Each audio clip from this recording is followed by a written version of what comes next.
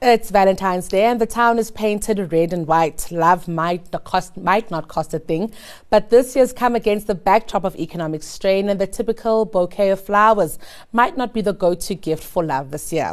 However, the floral industry is always in bloom, but do we have the financial means to support it? Our team stepped out to hear what you think about the cost of love or flowers. Let's have a look. It's very, very strange to me that around this time, what used to cost $1 all of a sudden starts costing $15. It's a money-making scheme. Things are expensive. Flowers are not going to grow. They're going to die immediately after you buy them. Chocolates, expensive. And I think these days it's peer pressure. We all want Uguti. My babe must show me you know. There's a friend of a friend who sells roses. She's got some she sells for like 8,000. So that's like, yeah, expensive. Obviously demand, bro. Like when there's demand, suppliers actually take up the price. It's just a business thing. When it's wrong, using the money that you're not supposed to use, you understand. So it's better you budget more as good you have a partner. You know, maybe doing something a little bit more sustainable, making sure that, you know, not just the very top percent that can afford flowers can buy flowers, making sure that everybody can afford it, and that also turns a profit. But it's much more participatory, and it allows the industry and the flower industry to continue as opposed to just peak, and then you see a culture shift and nobody wants to buy them anymore. Well, it seems like you're lucky if you got roses today. To provide some clarity on the effects of inflation on the floral industry is Janine Horn. She's a financial advisor at Momentum Financial Planning, and she shared her insights with us. Let's have a listen. The florist sector increases massively in demand around Valentine's Day, and this is largely due to Western modernization influences. And this increase in demand results in the industry needing to respond to that demands. And unfortunately, with an increase in demand, price hikes accompany that. So here are some of the reasons why. Well, there's an increase in export costs because there's a pressure on international demand. There's an increase in consumer consumption, so more people are looking for roses around this particular time. And farmers now have to price for that increased yield that is required, meaning additional labor, additional delivery, additional florist cost. There's an increase in transportation, so your delivery prices are also taken into account. And then, of course, farmers have to price for what is deteriorating climate conditions, and perhaps rely on technology that are expensive, like hydroponics, permaculture, and regenerative farming. Higher yields at Valentine's Day put stress on these logistics.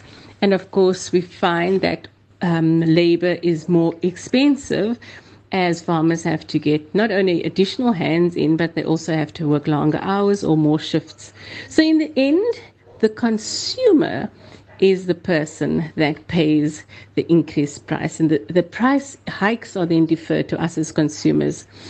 And the difficulty with farmers needing to manage the supply and demand relationship constantly, and obviously more so on Valentine's Day. That was Janine Horn, financial advisor at Momentum Financial Planning. Now, the floriculture industry is not the only sector in bloom during the month of love. We now take a look at where we see the most boom in South Africa's luxury goods market with Wanted Magazine's Manager of Luxury Brand Partnerships, Celeste Khumalo. Celeste, good afternoon. Thank you so much for joining us.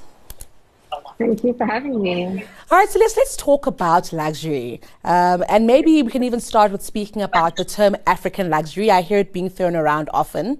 Is there a distinction between what is African luxury and just luxury? So yes and no. Okay. And that obviously depends on who you're talking to. Mm-hmm. So we would say yes, because there's an important distinction in the different countries, ethnicities, and what those people in those countries and ethnicities symbolize as luxury.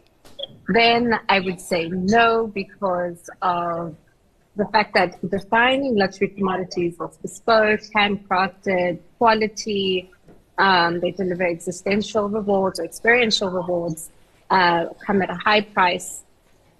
In Africa, we're able to produce that. So we do meet the characteristics of luxury goods on a global standard. All right, now let's take a snapshot of what luxury looks like in South Africa. We have Diamond Walk, for instance, foot traffic for days. We have the V&A waterfront also seeing foot traffic. So what we do see is that South Africans are able to consume luxury goods. But let's talk about who consumes it, Celeste. Like, what does the market look like? So I think the key word you said is more. So what people are consuming is mainly fashion and menswear, because historically men were earning higher, and that's slowly starting to change. But then from menswear, we'd move into watches and jewelry, and for very high net or ultra high net worth individuals, it would be cars and property. Very interesting there. So let's talk about South Africa's favorite brands, in the luxury market. What do South Africans spend on? I know Gucci's a big one, much to my distress. So I think we'll actually start with Porsche. I think Porsche would be a big one. And then we'll move to Rolex, Louis Vuitton, then Gucci. And dare I say Makossa, because that is kind of our African attire, for luxury. Then I'd move to champagnes and then our own produced wines. Sure, that's very interesting. When you also, I'm glad that you do mention Makossa, because when I think of African luxury, that's exactly the brand that does come to mind. Now, Celeste, we've come from COVID-19, we've had the war in Ukraine with Russia, and throughout the world, the global economy is completely strained. We're seeing macroeconomic headwinds, but people still consume luxury. So what does this tell us about the people who do demand it? And I'm also keen to find out if, it's because we're an aspirational society, so even people who can barely afford it are trying to afford luxury. They absolutely are trying to afford luxury because it is a social signifier. So when you think of success and what success looks like, a lot of people will turn to luxury goods. And that's why also a lot of these luxury brands are riding on those emotive factors, because they understand that people are emotional buyers more than they are logical buyers. However, if you are making investments in luxury items, that is a different class, a different thought, and it just really kind of depends. We do see that in South Africa, a lot of people are purchasing the international brands more than they are purchasing local brands, and that's due to marketing, due to cultural imperialism, but there will be a shift, and there is actually shortcuts. So an emerging one that I recently heard of, and I didn't know anything about it, is pre-sold or pre-loved luxury items, and also getting goods on consignment. This is an emerging market, said to be worth trillions by 2026, $1 trillion, that is. People are really starting to say, okay, I can't afford a brand new Louis Vuitton, but I can get one that's, I think they even graded an 8 out of 10 for half the price. Let's talk about the emergence of this secondary market, Celeste. So two of the factors that are influencing this emerging market of pre-sale or pre-loved luxury items would be that the future is female. We're getting more women who are able to afford luxury, and then the generation is also quite young. So this generation, or both of them, are considering what the effects are on the planet. They're also considering the trends that are coming through with fashion. And then finally, they are considering owning something. If it goes out of fashion, you have this item that you now own. So if you can exchange that, you're able to get a wide variety of clothes, and also be able to define your identity with the ways that fashion is moving. I'm actually glad you mentioned the issue of sustainability, because that's a big thing, right? Especially with younger generations that are demanding that, all brands become greener in the way that they think, in the way that they operate. So let's talk about luxury meets sustainability. And we just spoke about pre-used items, but how else can the luxury goods market, appeal to people's need for sustainable consumption? So the luxury industry is really under pressure with this, because we're in an era of cancel and boycott culture. And people are also not going to just accept anything that's put in front of them. The effects of fashion and fashion waste on our planet are huge.